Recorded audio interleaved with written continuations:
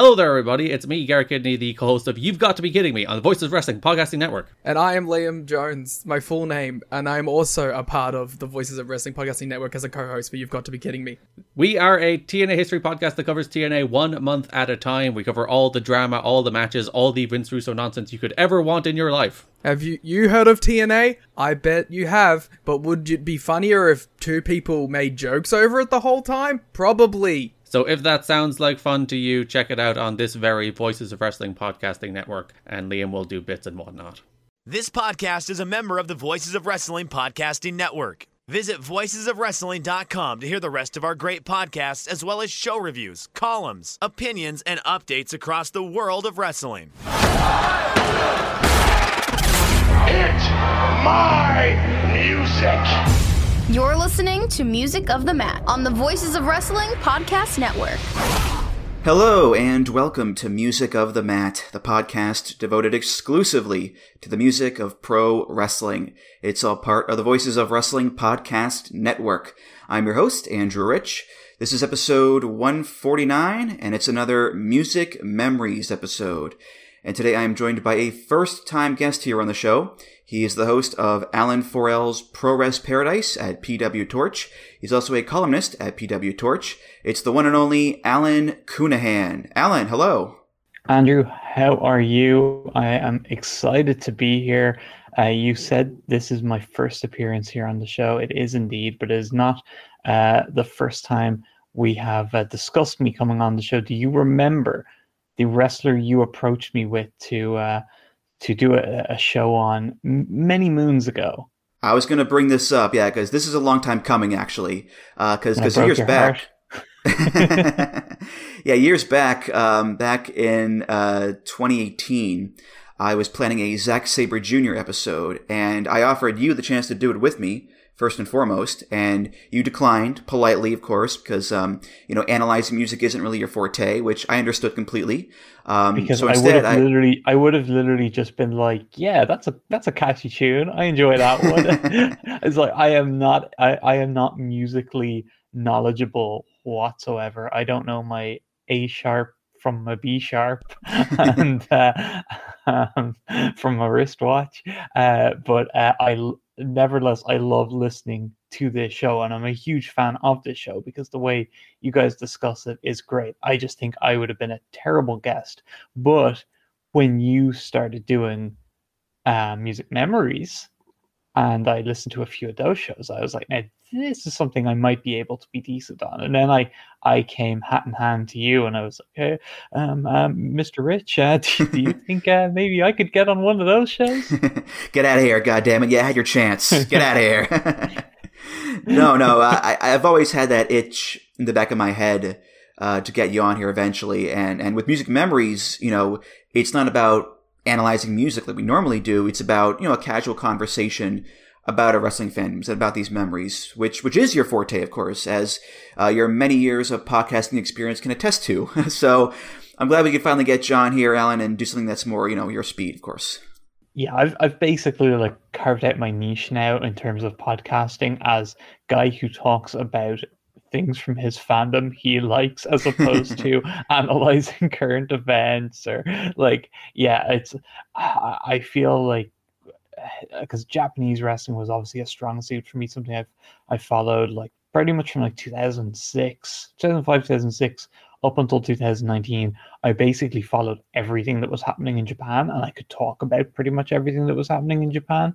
But after struggling through clap crowds for as long as we kind of have had to, it's and not even just that, I do think a lot of poor decisions from the promotions themselves and various different issues. My interest in Japanese wrestling is at an all-time low since I first got into it. So with that gone, God, thank the Lord for AEW, because if it wasn't for AEW, I'd have pretty much, and that's why people nitpick AEW, and that's fair, and sometimes create some interesting discussions and interesting audio, and I enjoy reading about it or listening to. But I'm so like just thankful that I have AEW because it's honestly the only actual thing happening in wrestling that well, Dragon Gate as well. I still wear my Dragon Gate badge on my sleeve, so I keep everything with Dragon Gate front of mind. But even with that, it's difficult with the clap crowds sometimes, and when you see a match that you know would just be getting a much better response in the past, it's tough. But yeah, I'm just super happy we have AEW, something that feels like normal wrestling. That like it has its issues. There's things I don't like about it, but being able to follow something that I mostly do like and is exciting is great. But aside from that, like when it comes to podcasting, I just like I've got my 34L30 series where I'm just discussing 30 years of being a wrestling fan and 30 of my favorite wrestlers. And I've got like recently I just did the other day, I just did a show about miracle matches and basically matches from the past again that I kind of consider falling under the banner of a miracle match. So I'm all about going back into my memories as a wrestling fan, and I think this show will be a great opportunity to do that. Well, you mentioned your show. This is also a case of me returning the favor because I've been on your show 3 times now. I've been on about once a year or so the past couple of years. And most recently, we did the Forbidden Door preview back in the summer. And every time I do your show, it's always a blast. We make magic together every time out. And I wanted to bring that magic onto this podcast here, Alan. So to borrow some lyrics from a very legendary theme song, I want to welcome you to My World, My World. It's time to leave your mark in My World, My World. And unlike Jeff Jarrett's theme, I do want to hear your big mouth talk, Alan. So there you go. I'm picturing like a Garrett, you're going to spring Garrett Kidney on me as you started singing. He's going to just walk through the door strutting, doing that Jeff thing where I pointed this out on Twitter a couple weeks ago. I love the Jeff thing where he just starts like, it's just taunt he does where he's doing it for years and I never really kind of noticed it before. Like Jeff always does that where he just kind of like sweeps his arms out like he's telling the whole crowd to evacuate the building. He's like, get out of here. It's like I think it's because it's what the guys used to do before doing like the Fargo strut, but he just does a much more aggressive animated version of it now. And it's like, clear it away, get out of here, Jeff Jarrett's coming through, it's my world. So unfortunately Garrett is not here to do that for us. No, but he's here in spirit, I think. There is that at least. So yeah, but anyway, Alan, since it's your first time on the show. Oh, sorry, go ahead. Oh, sorry, I muted myself as I started talking. I'm such an audio expert here. You think I've not been doing this for 14 years, but yeah, myself and Garrett had our one meeting underneath a tree outside an OTT show in 2018, where we talked shop during intermission. It was a real meeting of the pro wrestling minds. Me and Garrett. Hashing out, talking scoops, trading info, trading war stories. It was a great opportunity to meet Garrett, and I hope I get to do that more often. For sure. Well, anyway, since it's your first time on the show here, Alan, I'll ask you this question that I ask all my first-time guests. How'd you become a wrestling fan? How'd you get into it way back when?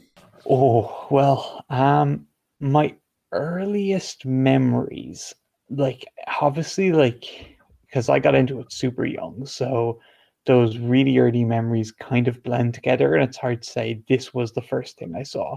But I know, like, comfortably, like, the first handful of things I saw, and they certainly stand out. And the one that I think was the earliest was an episode of whatever syndicated show, Challenge All American Superstars, coming on afternoon weekend on Sky One in probably 1991, and there was a local kind of coming to your area promo that they did with a bunch of wrestlers back to back, like they used to do on the TV back then, and they had Earthquake, Jimmy Hart, and I feel like there was a third person in there, and I don't think it would have been Typhoon. No, it wouldn't have been Typhoon if it was 91. It might have still been Dino Bravo.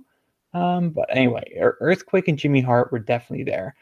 And Earthquake was jumping up and down, creating a ruckus, and I was like, oh my God. And he said, we're coming to the UK, and I'm coming to your town, and even though I'm not from the UK, I am from Ireland, and this was threatening enough proximity-wise. I got very scared, especially when he said he's coming to your town. I was like, because he pointed right at the screen, so I just thought he was pointing to me, telling me he was coming to your town, Alan. And I ran outside, stricken with terror, to where my dad was trimming the hedges in the front garden. And I called my dad down from the ladder that he was on, and I just started probably ranting at a mile a minute. This big guy jumping up and down, he's coming, he's going to knock on my door. Like, I remember thinking in my head the earthquake was going to, like, literally knock on the door of my house with Jimmy Hart and, I don't know, start bouncing, maybe sit on me. I'm not sure, but I was really worried about this, and my dad had to squash those worries. And then, like, probably my next memory that would have been after that again involved my dad, because I was watching the Macho Man Jake the Snake bite angle, and after the snake bites the Macho Man's arm, you see the red bit of blood streaming down. And I remember I was just in awe, and my dad just goes, "That's tomato ketchup." And I was like, even as a 6-year-old at that point, I was like, hang on now, Dad, how could it be tomato ketchup? There's all these fans there. Like, how would they have been able to pause, get out a ketchup bottle, put the ketchup on his arm with all those fans sitting there watching? Doesn't make sense. So I called my dad's bluff on the logic element of it, and I didn't know about blading at that stage. But even if I did, it really wasn't a blading thing. I guess Macho Man, like, legit let the snake bite him to cause the blood. So that was probably as legit as it comes. So yeah, my dad, Papa 4L, was a little too cynical back then. Yeah, I'm trying to remember. As a kid, whenever I watched wrestling with my dad, he never, was like, "Oh, that's fake and stupid" or whatever. He was always like going along with it, which I think is mine pretty... still does it now. If I try to show him something now, it's like, yeah, he just loves to call bullshit on it. Like, I watched an episode of Rampage last Christmas when I was staying over at my parents', and he was in the room as I was watching it, and he buried everything except Hook. He was like, I forgot what his comment about Hook was. He was like, something like, "Oh, they're really gonna make him a big thing, aren't they?" It's like, yeah, I guess so. A man of culture, I see. Yes. You don't remember having similar burials from your dad, you were saying? I don't think I ever did. No, my dad's always been very supportive of me being a wrestling fan. Like it's never really been our big bonding thing. That's always been more movies and TV shows and stand-up comedy or whatever. But no, he's always been very positive about wrestling, and my mom was too, as well. So yeah, I have no shared experiences in that regard there, Alan. So yeah, my mom pretty much never. My mom is like just not a TV watcher, really. She's not someone who engages in entertainment too much. Like, she's just kind of, prefers to worry about, like, her life and, like, doing her job, raising her children, and blocking out everything that is very kind of like Marge Simpson-esque. Never, like, kind of gives herself a chance to, like, enjoy something, and she doesn't, like, have the attention span to watch TV or anything. She just, so, like, she's never been into sport. Like, would kind of she'll watch the news, so she'll have, like, enough knowledge of sport just from the news. But, like, she used to, when I started watching American football, that's weird. I literally just got a text from my mom.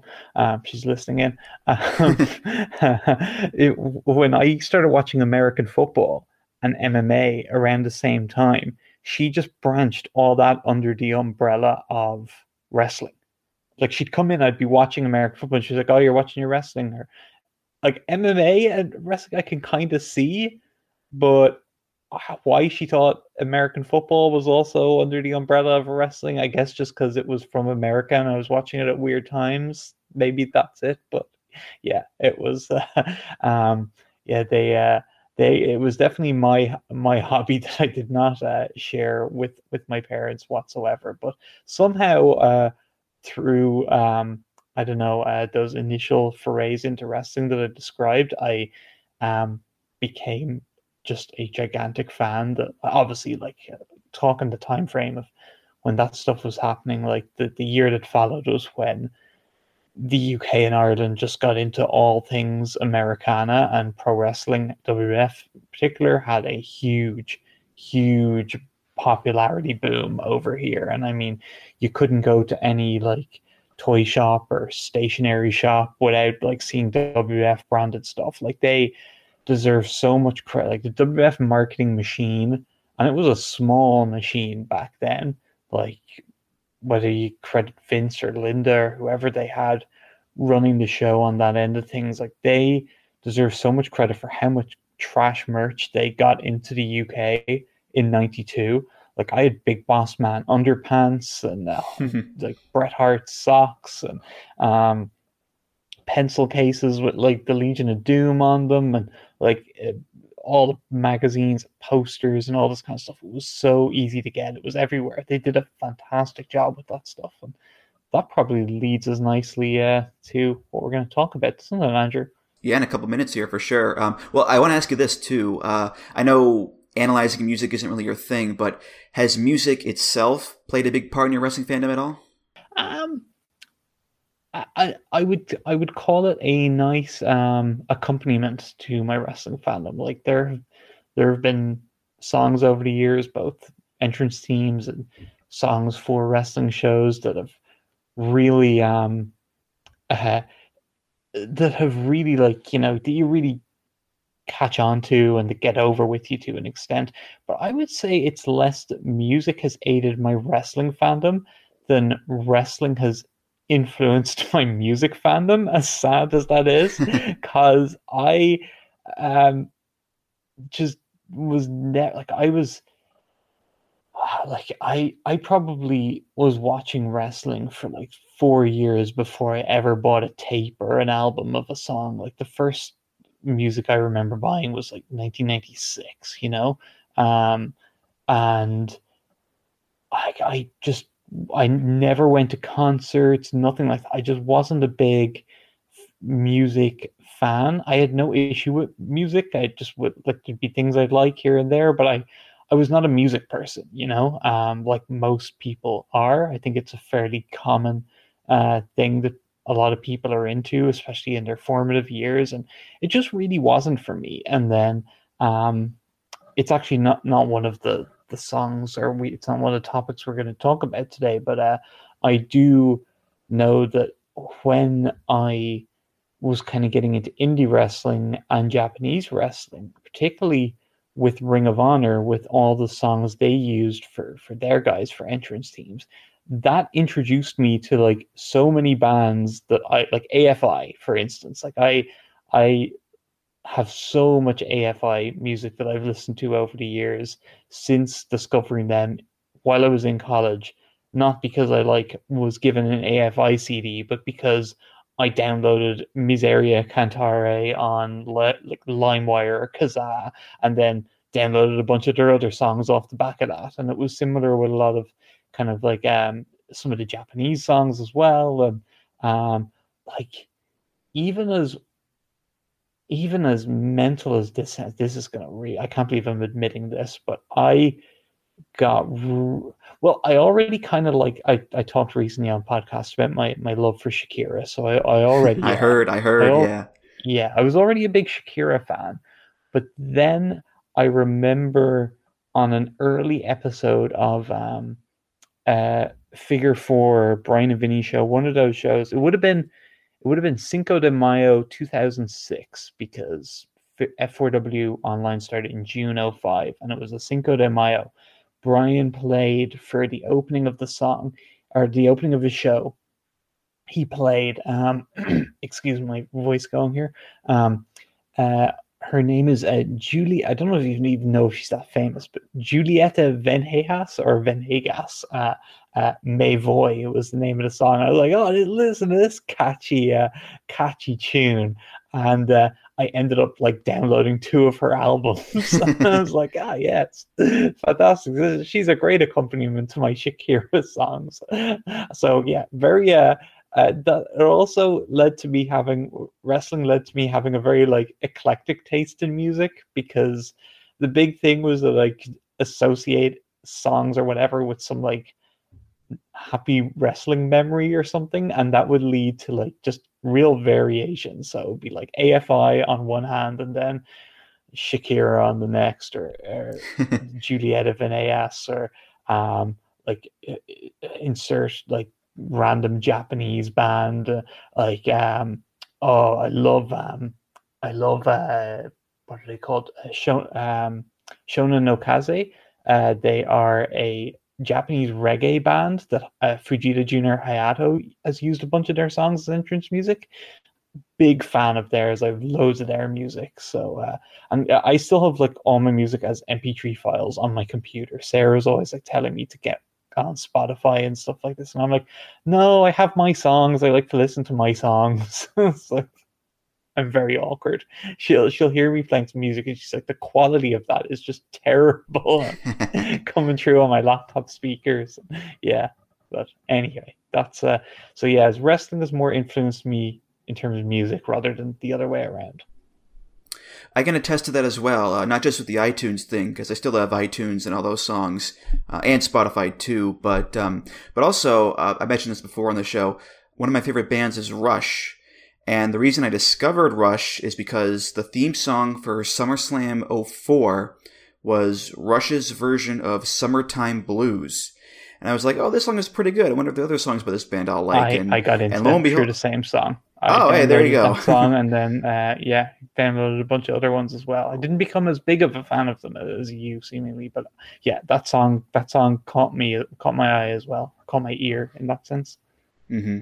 Yeah, they're probably like the biggest band I've gotten into through wrestling, I suppose. But yeah, my iTunes is like, it is littered with bands where I got one song by them, and it's because I heard it as a theme for like, Judgment Day 05 or No Mercy 07 or what have you. But yeah, wrestling has probably been one of the big, all the new metal as well. Oh, new metal and rap metal and rap rock and all those favorites for sure.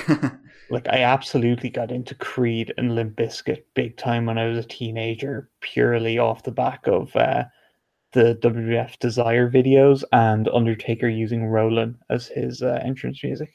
Yeah, I'd say wrestling and Guitar Hero / Rock Band are like the 2 biggest entry points for me in finding music I like and listen to this day. So if I have something to blame for my music taste, it's that, I guess. So anyway, let's get to the episode proper here. Enough with the preamble.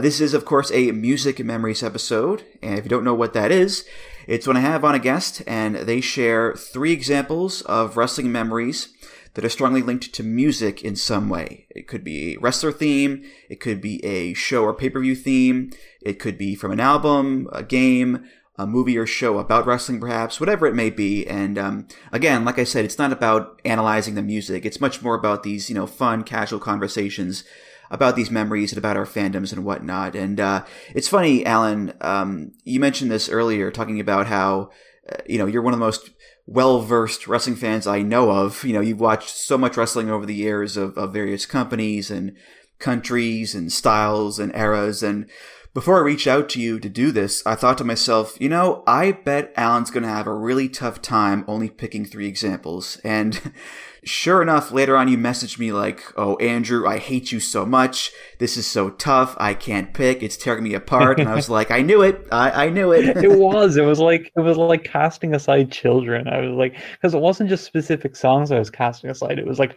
whole sections of my fan. Like I shoehorned in the Ring of Honor talk there because it was like, that was something I really wanted to highlight. It was just how much, when I was in college, like hearing the different Ring of Honor themes when I'd get the DVDs, and you'd only be hearing like small snippets of these songs. Yes. They were badly, like, for a good chunk of time, like you could barely hear them as well, because the audio was really poor. But it was enough, like it was enough to get me to into these different songs. So I had like an example that would have represented that, but I had to like, leave that on the chopping room floor. And there was a couple of others, that were really hard cuts, especially ones that had sort of specific stories attached to them. So maybe down the road we'll do a part two. But I'm confident the three that I've settled on are three good ones. I was spoiled for choice here.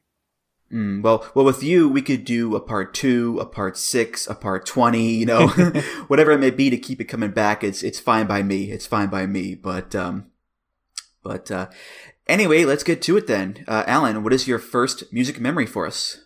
Well, I mentioned earlier about the WWF marketing machine taking full advantage of the boom in the UK and Ireland and Europe in general in the early 90s. And this is a great example of that, because my first choice, Andrew, is WrestleMania by the WWF Superstars from WrestleMania, the album. I said, are you ready for the Survivor Series? Who will survive?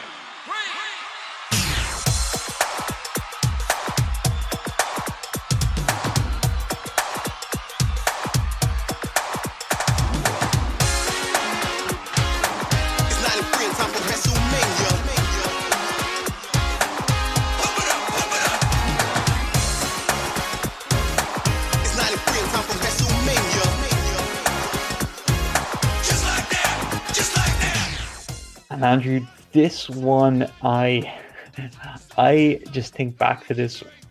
It really represents that era well to me, of kind of when I was like by early 93, late 92, when this was done. Like I was fully entrenched. Like I was so entrenched that we were able to basically lose WWF TV over here because Sky One, which it aired on, dropped off our sort of basic cable package that we had in my area. So I lost all ability to watch WWF, and I followed 1993 WWF pretty much solely through the magazine.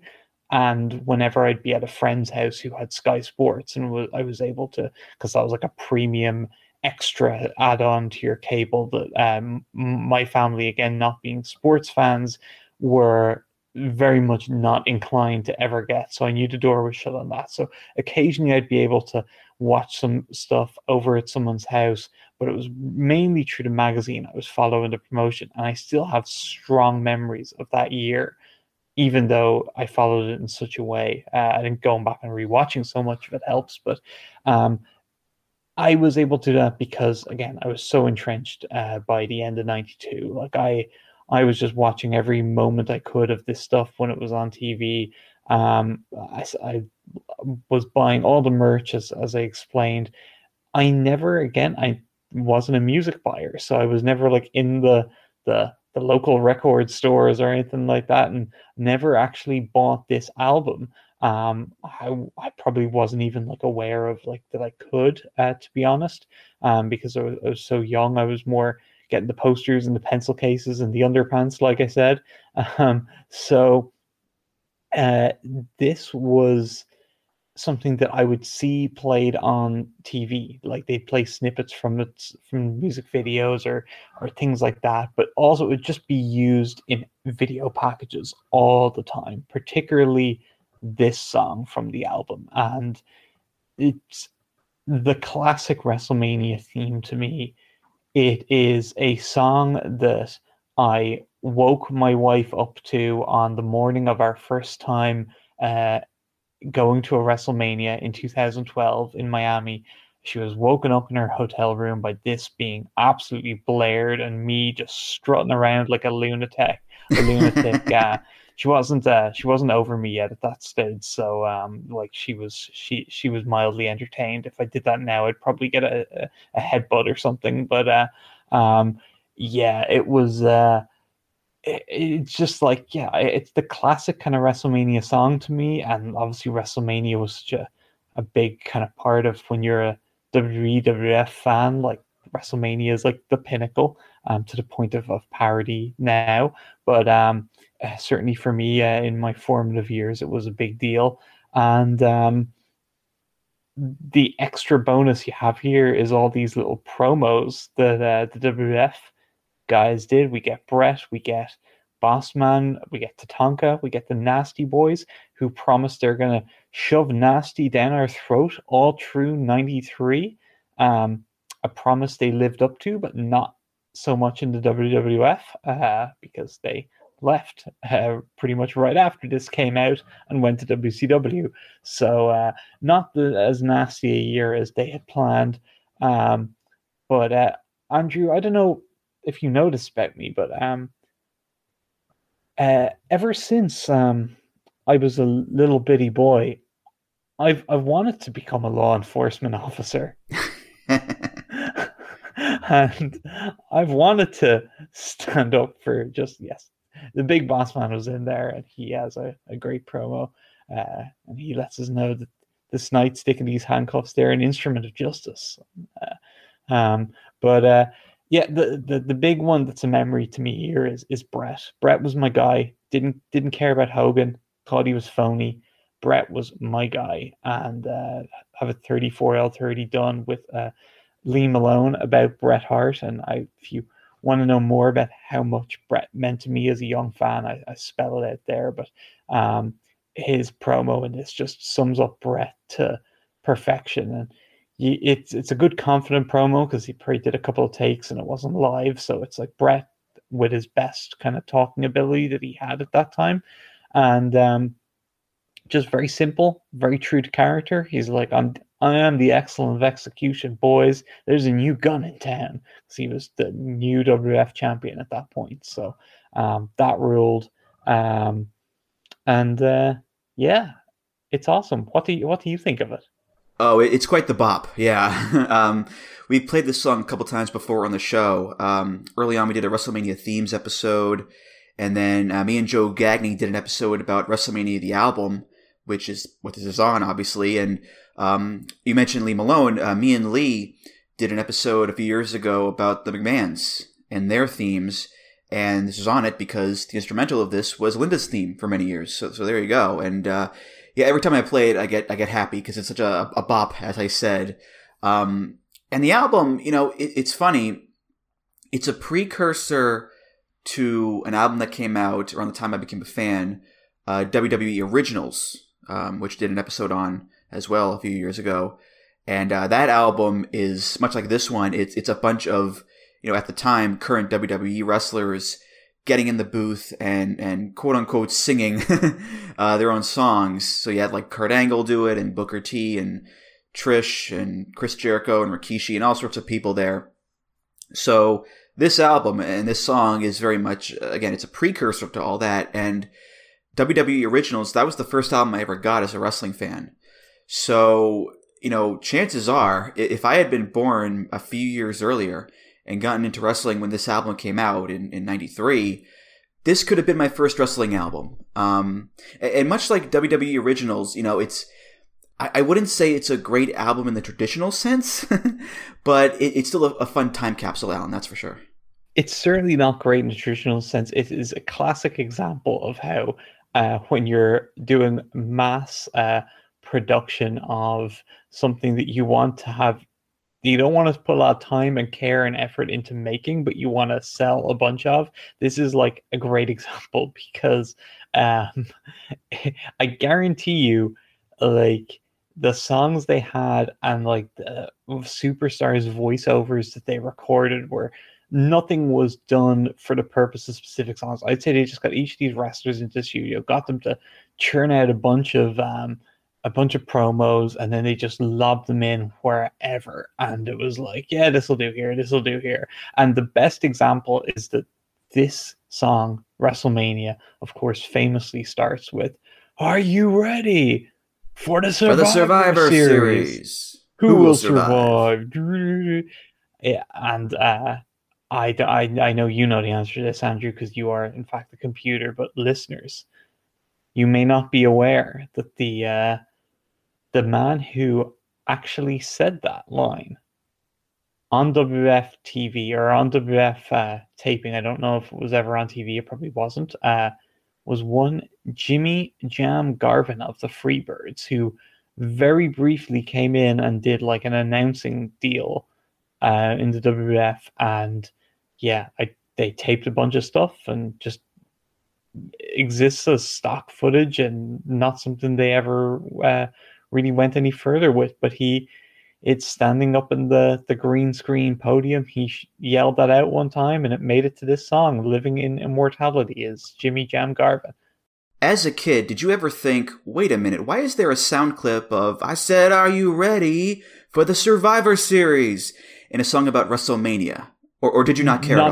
Not as a kid. It was when I like sort of rediscovered this song or this album, I guess, in an ironic kind of sense, and like in my 20s, and I was like, listen to this stuff, like, you know, that kind of nostalgia, kind of when you go back and look at things from your youth. Like it was at that point when I played this, and I was like, oh yeah, it's the WrestleMania song. Why does it start with Survivor Series reference? That's weird.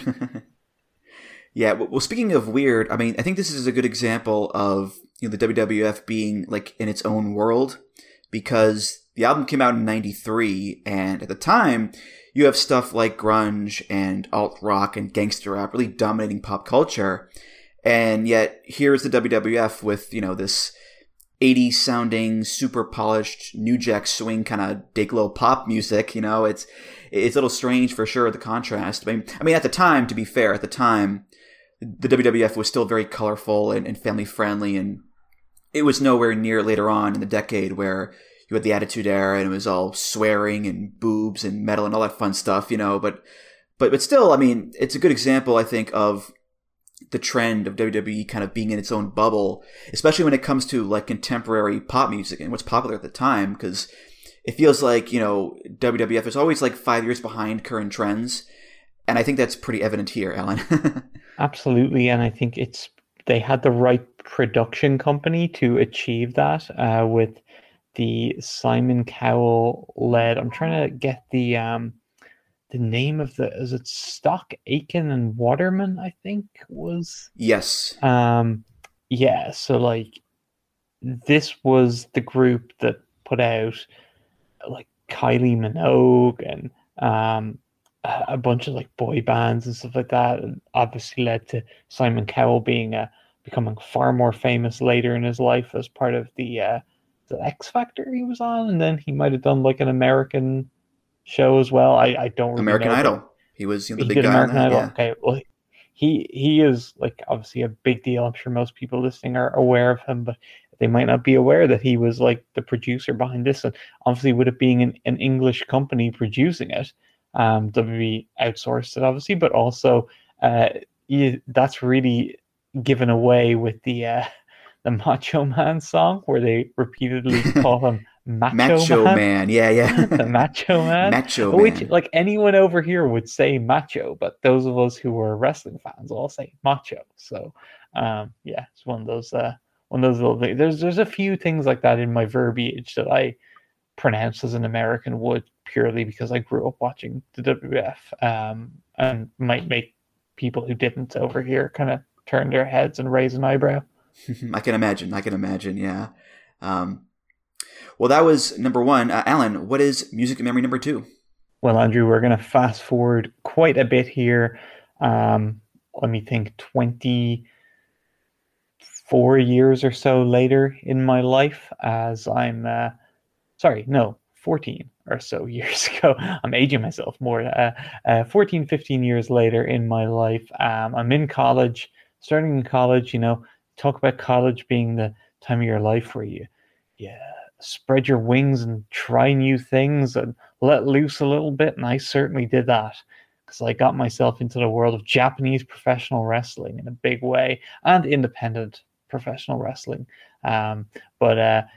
Just, you know, I was experiencing new things in college, and one of those things was Dragon Gate / Toryumon, and I just very quickly became a huge fan of this promotion, its history.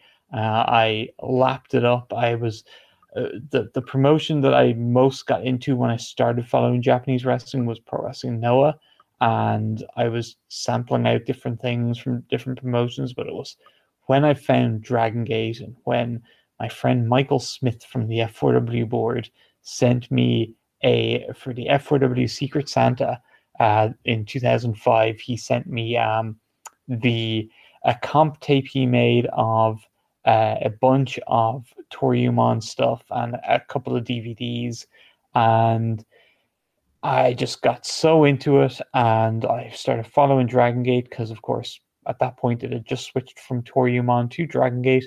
So I started following Dragon Gate as it happened, and the song I would routinely hear on these shows was one Dragon Storm.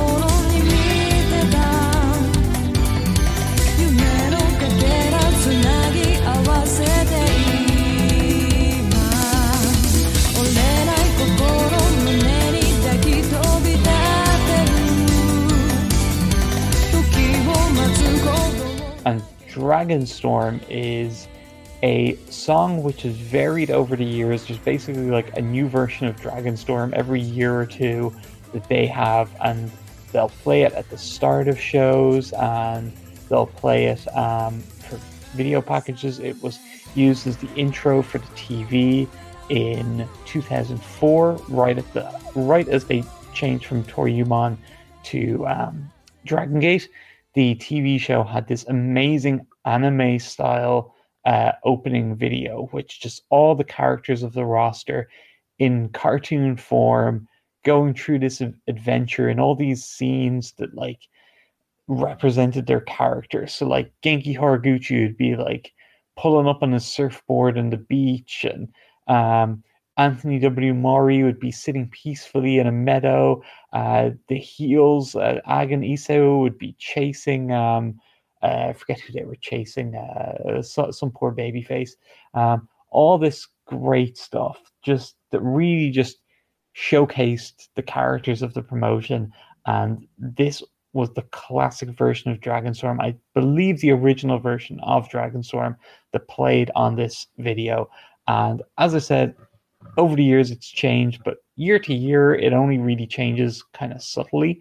But it's, if you go back and like listen to the version of Dragonstorm now compared to that original one, it is quite a bit different. But from year to year, you don't really notice the differences as much.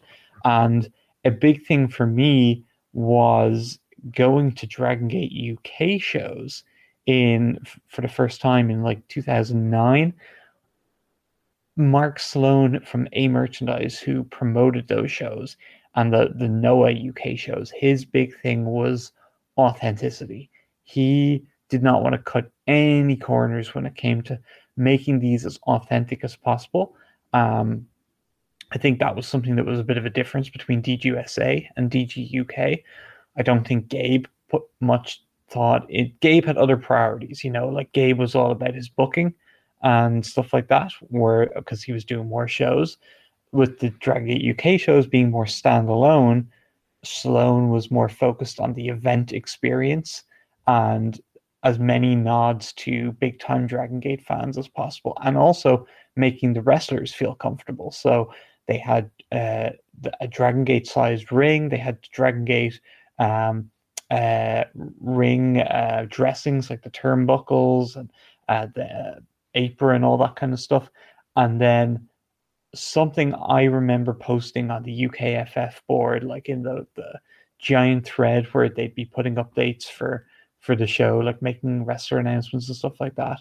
I remember posting like, they've got to play Dragonstorm before the show. And sure enough, on the first show and every show thereafter, Dragonstorm would play, letting you know the show was kicking off. And I just remember the first time, pretty much every time when that song would play, I would just be buzzing with excitement, because it made me feel like I was about to see a true, authentic Dragon Gate product.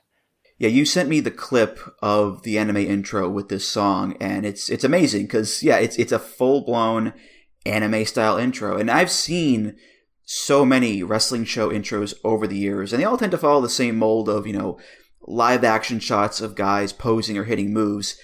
Not this one. This one, you've got a cartoon dancing Magnum Tokyo.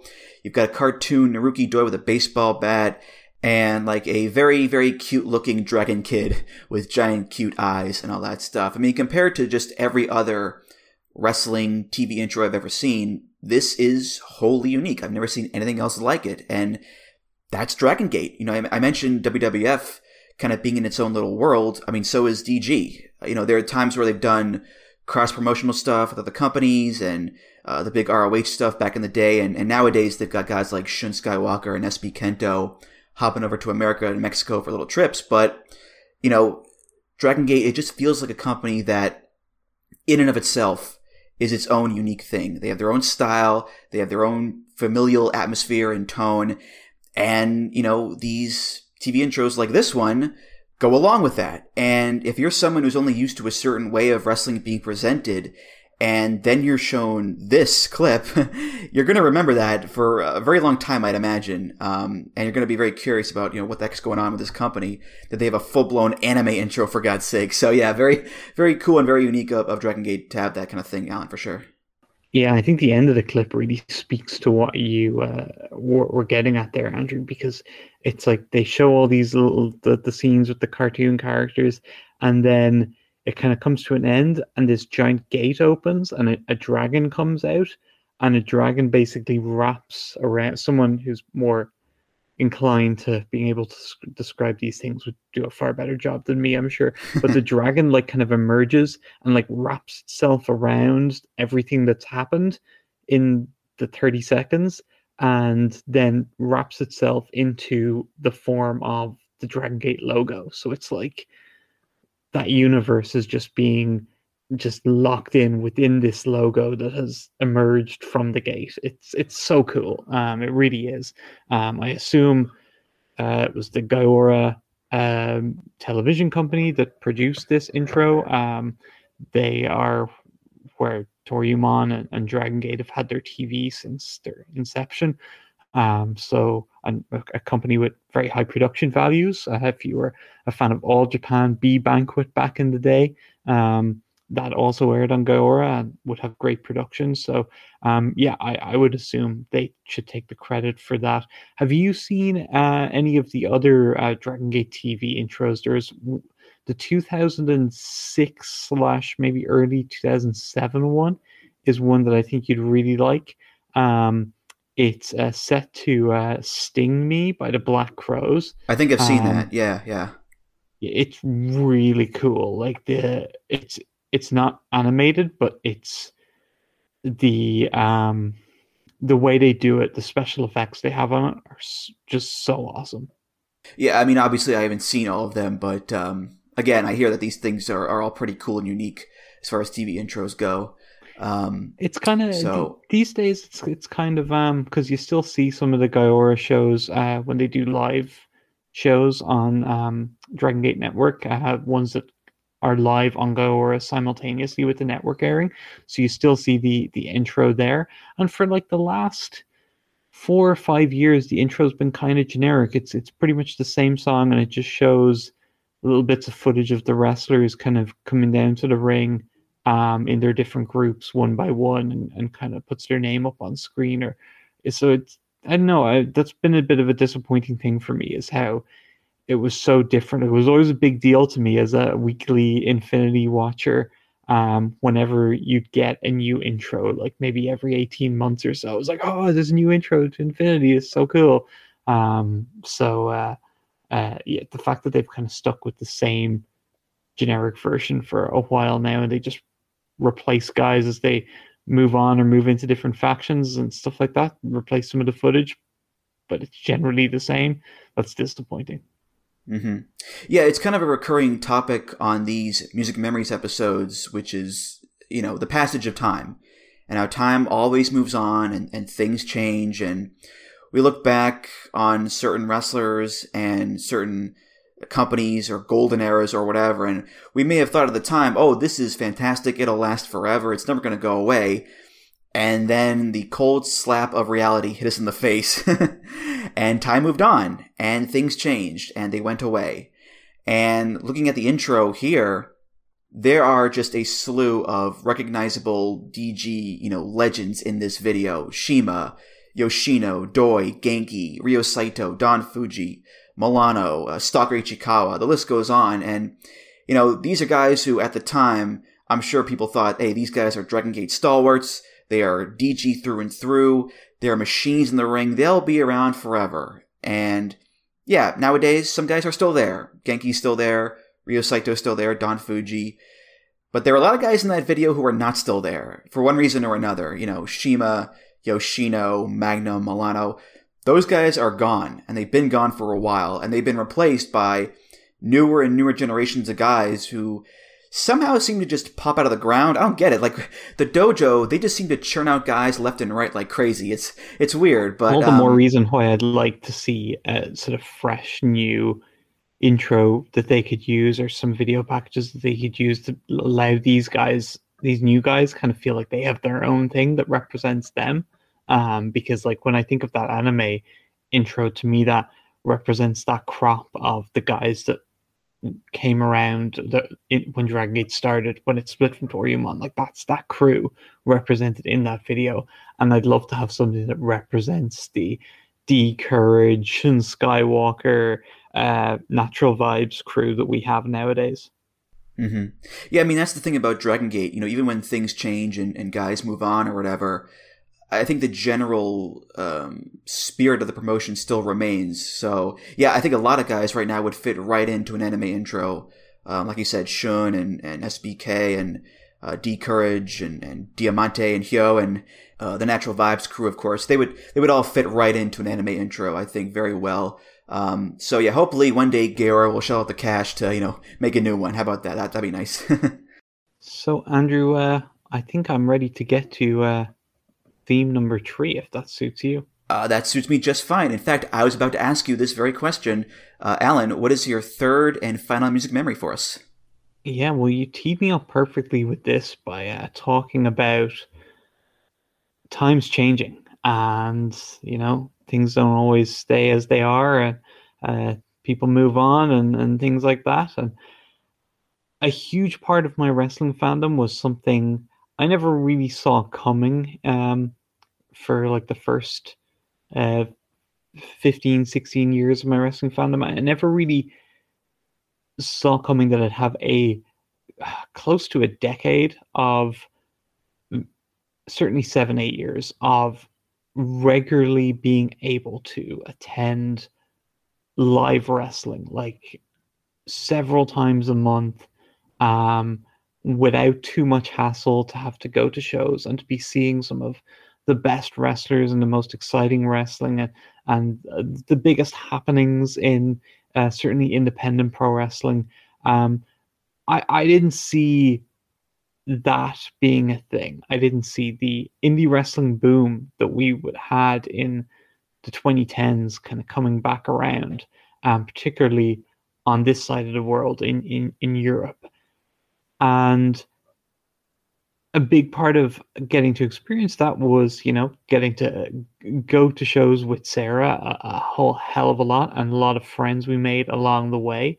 So from like 2012, I would say, to 2019, I was going to be at OTT shows like 5 minutes from my house, flying over to the UK and going to Rev Pro and big shows in York Hall, or progress shows in the Electric Ballroom, and of course regularly going to WXW for what started as just kind of going over for 16 Carat Weekend, and then that became a bigger thing with more people going, and it would be Carat Weekend, Tag League Weekend in the fall, and I would be going over for other shows as well in between, and just on top of like the great wrestling and the great wrestlers and the careers that blossomed during that period, and I'm just focusing on the positives of that period because there were certainly many negatives that we that have come to light and came to light over time with that, and have we've seen the error of we've seen the errors of that period in recent years, and what lessons haven't been learned from it, and a lot of people have kind of moved on. But to get me back on track here, the wrestling itself was great, but what I think about hugely was the party. And I don't mean like the after show parties, because that wasn't my thing. I thankfully steered clear of them, which was a better decision in hindsight than I even realized at the time. We would go to the shows, we would hang out, we would have a great time. And often at these shows, the shows themselves would feel like a party, particularly at WXW, and particularly at a big Carrot weekend, or World Tag League, or Tag Team Festival, as it changed its name to. You'd get like a dozen Irish, maybe 24 Brits, a couple of Americans, people from all over coming in addition to all the crazy German fans and Austrian fans that would be there. And everyone was just in such great spirits, a lot of booze flowing, I'm sure helped as well. And it was just, the energy was just there on some of those weekends, some of those trips to WXW. And I don't know if any song represents that energy and really that period of being happy at live wrestling for me. Then I don't think any other piece of music best illustrates that than a song that probably people who weren't there don't even know. And that is Nordish by Nature by Fetis Brot, Ghostbusters remix.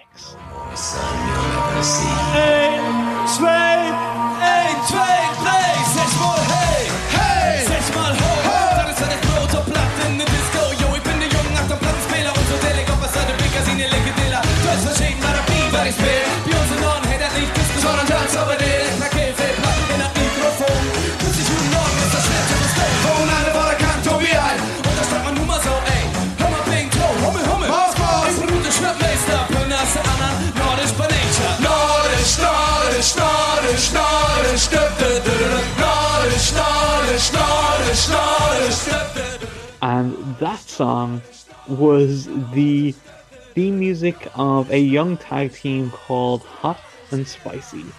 The Mac and Axel Dieter Jr., who of course is now on SmackDown, is that right? As yes. Ludwig Kaiser, part of Walter's crew. So I saw he wrestled Rey Mysterio a couple of weeks ago, which is pretty wild.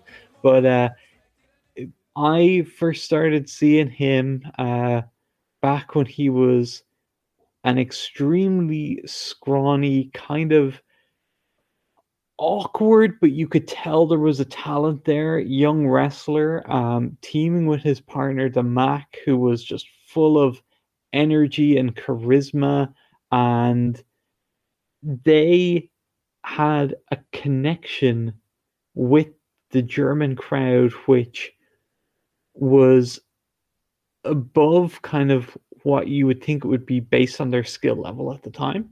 But they improved really quick, and they got over really, really big as baby faces, and they had good heels going against them over the years that followed. And just from 2013 to whenever Junior left, they were just a huge part of WXW, and their music just set the tone for them, because I hear this music, I close my eyes, and I just think of everyone in the Turbinenhalle just going wild. And the first time I think I experienced it live, because I remember it being, I remember it at 2013. No, it would have been the 2014 Carrot. So this was the first time Sarah went to Carrot as well, and I was kind of not sold on Junior as a wrestler. I thought he was still quite green, and she is not shy about reminding this is absolutely one for the Sarah's right folder, because within like 20 seconds, she was like, "Oh, he's gonna be a star." And I was like, "Oh, he's still kind of rough around the edge." And she was like, "Nope, doesn't matter. He's gonna be great." And she was definitely right on that one. But they came out for their tag match on night one against the Inner City Machine Guns, who famously would be getting huge reactions wherever they'd go on the indies by coming out to Lionel Richie's All Night Long. And that song was just ridiculously over at indie wrestling shows in 2014. It's crazy, and you wouldn't have thought that any other piece of music would stand a chance against it, but the crowd went even crazier for Nordish by Nature. And you had there's a video on YouTube of basically WXW fans won't let match start or something like that, because all the fans were just wanting they were chanting, play the music, play that. Can I curse here? Please. They were chanting, play the fucking music, do that, play the fucking music. And the wrestlers were obviously like totally uh just geeing them on and egging them on. And it was great. It was really fun. And I just, like, things like that would happen, but in general, it was just, over the years, it was just that music would hit, and it was like, hell yeah, here come Hot and Spicy, this is gonna rule. And it was a song which basically I had explained to me, because I was like, would ask people on the production side, I was like, what is this song, where did it come from? It was basically something that was done by a band from the kind of Hamburg region of Germany, which is where Hot and Spicy are from. So it was kind of representative of their home area in northern Germany, Nordish by nature, northern by nature, I guess. And why it was set to the Ghostbusters as a remix, I don't know, but it worked for the context of a wrestling theme. And the what was the other thing I was going to say? Oh yeah, that was the other thing about Hot and Spicy, is WXW would run shows like, kind of, if the primary shows were in the Turbinenhalle. If you think of like Ring of Honor in the mid 2000s, the Turbinenhalle Oberhausen shows were like your New York City, Philadelphia shows. Hamburg was the Chicago show, and where you had like the Second City Saints like super over in Chicago, that was the phenomenon you had for Hot and Spicy in Hamburg.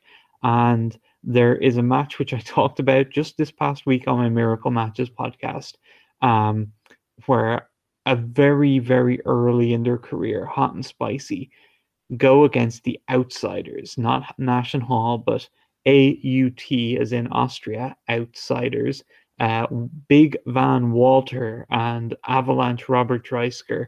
And they go like 30 minutes in a just white hot Markthalle in Hamburg, in front of what became known as Das Power crowd, was the nickname the Hamburg crowd got, which included Axel Dieter Sr. in the front row. Just totally, like, there was so much of the match was centered around like Junior getting destroyed in front of his dad rearing back his fist and selling it in the front row, and Junior bleeding buckets. And this match is insane, and them winning the titles and Nordish by Nature playing is like just this triumphant babyface thing for these two young guys. And just a little behind the scenes story to add to all that. And I swear, Andrew, sorry, I'll let you talk. I'll be It's fine. It's totally fine. I know I'm just ranting away here, but me and Sarah always joke about, like, any time you'd come over to WXW after these guys were around, you'd walk in and be a lot of people, like, there would be like enthusiastic and happy or smiling, and you'd get some nice friendly greetings. Then you'd get some that were just like hello and just kind of Kurt and just okay. Just, and then you'd get Junior and Mac, who I don't think it mattered who came up to them or who entered. Everyone got the same thing from them. It was like, yo, bro, like high fives, hugs, and just they'd be just so excited. Like I always thought I was excited walking into WXW in those days. They took that to a whole other level. But they would always say when you first met them at a weekend, they'd always get, you partying this weekend, guys? You partying? You coming out? You partying? Oh, it's gonna be a wild party. They'd always be talking like they were gonna have this. Especially when you went to Hamburg, they'd be like, oh, Hamburg after the show, it's going to be the craziest party. We're going to hit all these. They'd always talk about all this stuff, okay? And they're like, we got to bring you out, bro. We got to show you, da, da, da, da. And one time they did it, and then they had walked away, and like, I forget who the wrestler was, but it was some more senior wrestler. And he's just shaking his head and just muttering to himself. And he just goes to me and Sarah's. We're just kind of laughed to ourselves. He just go, like they never get up to anything after the shows. They're like the most boring. They're like the most boring guys. Their parties are shit. There's never anything interesting. Yeah, that we always laugh about that amongst us. But yeah, that it's the actual party that they were so hyped up for without knowing that this was what the highlight of their partying weekend would be the show itself and their entrance. And yeah, I can't help but look back on it fondly. I think Junior, I know like that boom and the UK and European scene kind of would take a hit shortly after he left with the pandemic and things would shut down. But there was like he left in 2017, so there was a good 2 years there that I think if he hadn't gone to WWE, I think he would have been the biggest star in Europe. I think as big of a star as Walter became, I think Junior would have become right there with him. He had like 3 Progress shows that he did before he left, and he was unbelievably good on those Progress shows. And Ringkampf was just becoming this super over thing, and the kind of the Ringkampf trio of Junior after he left Hot and Spicy, and Junior, Walter, and Timothy Thatcher was awesome. And there's a match between them, pitting them and British Strong Style from Progress Show in like March 2017, I think it was. That's so good. And it's like, God, if those guys were just left be there and WWE didn't snap up Tyler and Junior and Walter and pretty much everyone in that match, actually, now I think about it, because Thatcher eventually they even grabbed, but everyone in that match ended up going to WWE within the next year or two. And if they hadn't taken those guys, like, I mean, Jesus Christ, the level of talent that was already there in Europe and that was becoming better was just crazy. And I think they would have really shone. But yeah, Junior went, he's doing well. And by the looks of things, I really enjoyed what I would see back a couple of years ago with him and what's his name? I always forget his name. The Italian German dude. Well, he's Giovanni Vinci right now, but he was. Oh God, I'm blanking on the name right now too. Yeah, I always forget. Everyone always forgets. It's so weird. It's for whatever reason everyone always forgets his name. But they had a bunch of matches on NXT back when I used to watch that. Fabian Eichner. That's his name, Fabian Eichner. There we go. That was it. And yeah, they were a really good team. Probably still are if they're teaming together, right? So, but the Mac, as far as I know, has left wrestling. I don't think he's doing any wrestling in a while. But I would think that when WXW, the tag league there a month ago was really good fun. It felt like things were kind of maybe inching their way back towards getting a great atmosphere again. I think 16 Carat this coming year could be a blast. And, maybe if he sniffs out the idea that there might be a party to be had and that energy is back, maybe the missing ingredient is the Mac. Maybe once we get the Mac back, and maybe they have him come out to that song, which they won't do because they don't use copyright music anymore. Another big problem for European wrestling was when WXW and Progress stopped using copyright music. But alas, we had a couple of years there where we had magic like Nordish by Nature. Well, a couple things. First of all, if the Mac did come back, he could use Return of the Mac by Mark Morrison. It's right there, Alan. It's perfect. Oh, that would be amazing. He would get you'd be able to build a whole push off him coming back with that as his music. And the other thing is, you did this whole big pick about Axel Dieter Jr. Earlier in the year, I did a Music Memories episode with Paul Volsch of the Emerald Flow Show, and one of his picks was Axel's heel theme in WXW, Cells by the Servant. And you want to talk about, clashing musical stylings there, here you go. I mean, one song is this really fun hip-hop dance song that samples, Ghostbusters and Thriller, Nordish, Nordish, Nordish, Nordish, da-da-da-da-da. And the other is this really slow, moody, dour British guy. The sun goes up and the sun goes down. Blah-blah-blah. Quite the fun little contrast there, I'd say. Yeah, that was all very intentional. They put a lot of thought into selecting that theme for him when he was a heel singles guy. They really, and they came upon that. And they're like, yeah, this is the one. Yeah, and those songs are in contrast with the Ring Comp theme, Symphony No. 9, which he also had. So, it's funny how a lot of guys tend to stay in the same lane when it comes to the kind of music they use for their themes. And then there's Axel, who has just gone around the dial for his song choices for his theme music. So it's funny to think about that, I think. But yeah. Tell me this, Andrew. Who is going to be the wrestler who bounces around enough that they finally get to a Shakira entrance music? Because I have yet to hear one. I don't know. I'll have to do some digging on that to see if anyone used one of her songs before. I'm sure they have. I mean, Hips Don't Lie was like a massive, massive single. I'm sure someone had to have used it back in the day. I don't know. Maybe Taguchi can use it, at some point in the future. Maybe Taguchi can, bust that one out there. Who knows? But I could see some random mass luchador on CMLL in 2006 come out to Hips Don't Lie.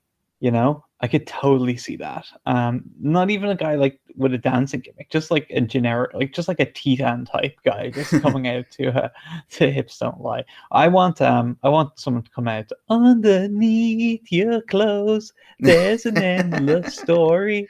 That'd be really dramatic. We could get the candles going in maybe just me getting one single candle going. I don't know. But that wrestler would be over with me if they use that. I know Naito does the entrance with the suit on, and then he slowly takes it off in the ring. That might be his doing. That might be his song to use. Yeah. That might be his. Yeah. That would be... I've always been a Naito fan, but there's always room for me to, be more of a Naito fan, I think. So that could be just the thing that's needed. Yeah. Well, you mentioned, the party atmosphere and the energy of all those shows that you went to back in the day. I remember, during the boom, seeing people on my timeline on Twitter going to these shows at, Progress and Rev Pro and WXW and OTT and places like that, and being jealous of them because, I couldn't get to go. Maybe nowadays I'm not so jealous because of certain things that happened. Let's just say that. But back then I was, because it just looked like such a fun place to be. And a big part of that wasn't just the wrestlers or the matches. It was the music. It was the real music that they played to get that energy up and get that party atmosphere going. And that's true for this song, of course. It's true for a lot of songs that were used back in the day that people just got attached to and sang during the entrances and sometimes sang during the matches. I just remembered, actually, I did a Music Memories episode with Sarah Flannery, your fellow Irish citizen there, and one of her picks was Robot Rock by Daft Punk, which is, of course, Bobby Guns' theme in WXW. And there's the famous match with Guns and, was it Ilya or Thatcher? One of those two. It was Ilya. I was Ilya, on commentary. Right, yeah. I mean, the crowd is literally chanting, Guns, Bobby Guns, Ilya, Guns, Bobby Guns, Ilya, for like 30 minutes straight, just non-stop chanting that. And, Real Music, much like it did in ECW, much like ROH and the British Broom and whatnot, it's played such a massive role in elevating an atmosphere and making it feel really cool and special to be there. As you can attest to, Alan, because you were at all those shows, of course. I can attest to that particular moment being very stressful for me as I try to both commentate it and leave it breathe and that kind of a thing, and not step on the moment, but also try to ensure that my commentary partner, the always incredibly excitable Rico Bushido, who I thought his head was going to explode with excitement, but I was more worried that he was about to trip over himself and fall over the balcony as he was like standing up and jumping and climbing on his stool, and there's all these wires around, and I was like, oh my god, we're on the edge. This guy is going to fall over the balcony here at any moment. I literally had my hand out, like trying to make sure he didn't fall as he was like going crazy and waving on the crowd. It was, very stressful. You did the old Kevin Kelly move of protecting the monitors when a guy would crash into the guardrail in front of him, right? Yeah. Yeah, that'd be even worse if a monitor. Oh, I don't know, it'd be even worse, but it would be also bad if monitors fell down and landed on a fan's head. Yes. That might be worse than if Rico, because at least if Rico falls off the balcony, he's a former wrestler. He can take the bump. But then again, he was probably impaired in some way, shape, or form, being Rico Bushido, and how he enjoyed spending his time, which he is very open about. So I don't think I'm letting the cat out of the bag that Rico might be, not have the clearest eyes during a performance such as that. Say no more. I just hope it was like a little bit of weed and not like crazy hallucinogens that made him think he was like not on a balcony, or made him think that he was in the middle of like a lake and he was going to like jump into the water with excitement. Like, no, Rico, that's just fans 20-30 feet underneath you. Don't jump down into them. You crazy man. We're going to wrap up soon, but I want to bring up just one more thing here because you jogged this memory for me, talking about Axel Sr. Several years ago, I went to an NXT house show in Boston at the Agganis Arena, which is where they do Dynamite nowadays. And the main event of that show was a 6-man tag. It was Samoa Joe and the Revival versus Shinsuke Nakamura, Johnny Gargano, and Tommaso Ciampa. And Ciampa, for those that may not know, he's a Boston guy, trained by Kowalski, the whole deal there. And I was sitting not front row, but close to the front row on the floor. And directly across from me, across the ring in the front row, was this old guy. And he was being very, very animated during that main event. Just, super supportive of the good guys, super booing of the bad guys. And at one point, the crowd started chanting, old guy, old guy, old guy, because, he was just such a big, part of the show at that point. And, of course, as it turns out, that old guy is Tommaso Ciampa's dad. So no surprise then that he's super amped up and invested in that main event there. So that's my wrestling dad story there for you, Alan. There you go. Yeah, wrestling parents in the crowd can often be magic. Have you ever seen like mid-2000s ROH with Mama Lethal? Alan, the sheer timing of you mentioning that, I'm doing a big watch of classic ROH in order, and right now, I'm in the summer of 2004, and it's after Hydro leaving Special K and becoming Jay Lethal. And on some of those shows, you can hear a very, very, very loud, high-pitched voice yelling, "Come on, Jay! Let's go, Jay! Jay, come on!" And it's like, I wonder who that could be. And I'm also listening to Through the Years with Trevor Damon, Matt Feuerstein, and they're going through those shows as well. And oh, you. I threw poor Andrew off there. You did, yes. But they're going through those shows, and they mention as well, Jay's mom being extra supportive of her dear boy there with the chanting, which gets a little grating at times, I think, but it's also very cute and sweet to see her, be so supportive of her dear son Jay there. So there you go. But yeah, like as much as they like would put focus on her on like the actual like shows in certain ways, but apparently like what you don't ever see and what you experience if you're around her at shows live is like 100 times more intense and greater than like the things they actually did, like as kind of part of the angles where they used her. Yeah, I can imagine. Yeah. All right, well, that's going to do it for this episode of Music of the Mat. Thank you so much for listening. And Alan, thank you so much for being here. You are just a gem of a guy, and this was a gem of an episode. And it was absolutely worth the wait to get you on here finally. This was just so much fun, my friend. Well, thank you so much for having me on, Andrew. I apologize to you and your listeners for so much rambling over the course of the show. Oh, no, I love that stuff. Come on, we all do. I was very conscious that I was doing it, but also not stopping myself. So yeah, apologies for that. And I hope everyone enjoyed. And I've plugged my stuff enough over the course of the show, so you know where to find me. But that's it's been great. And keep listening. Music of the Mat, everybody. Well, thank you. Yeah, and again, if we have to do like a part 2, a part 3, a part 17, whatever, to keep getting you back on here, then so be it. Sounds good, buddy.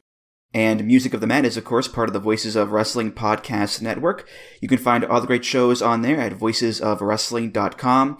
Follow the show on Twitter at Music of the Mat. Follow me on Twitter at Andrew T. Rich. Yes, Twitter is still a thing for now, apparently, so we'll see how long that lasts. But more importantly, voicesofwrestling.com/Discord for all discussions and comments. All sorts of people have joined up lately. I am there. Many other VOW people are there too. Alan, of course. It's a real hootenanny, that Discord, Alan, as I'm sure you know. Big Galazzo Dan. You got big stars popping up now in the Discord. Yeah, Matthew from Botchamania is in there now, and David Bixenspan, and TDE Gifts. So all the big movers and shakers are in there. That's the place to be. Voicesofwrestling.com/Discord. Also, voicesofwrestling.com/donate. For any donations, just click the big donate button beneath the name Music of the Mat. If you donate, hey, thanks so much. You're awesome. And of course, rate, review, subscribe to the show on Apple Podcasts, Google Podcasts, Spotify, and many other places. Alan, thank you again, and I'll see you around. See you, Andrew. Take care, everyone. All right, for Alan Counihan, I'm Andrew Rich, and I'll see you next time on Music of the Mat. Take care, guys. Music of the Mat is intended for entertainment and information purposes only. The songs used throughout this show are property of their respective copyright holders. Hello there, my name's Neil David, and I'm the host of Eurograps Express, the podcast exclusively dedicated to the wrestling of Europe. If it's wrestling and it happens in Europe and it's good, we talk about it. Whether it's Rev Pro, Progress, WXW, Passion Pro, Pro Wrestling Chaos, Pro Wrestling North, we don't care, we talk about them all. If it's good and it's exciting, I want to share it with you. We're on the Voices of Wrestling Podcasting Network. Check us out on the feed, check us out on Twitter at EuroGrapsEXP, and join us for chat about European wrestling and a little bit of chat about cheese. Hopefully see you there.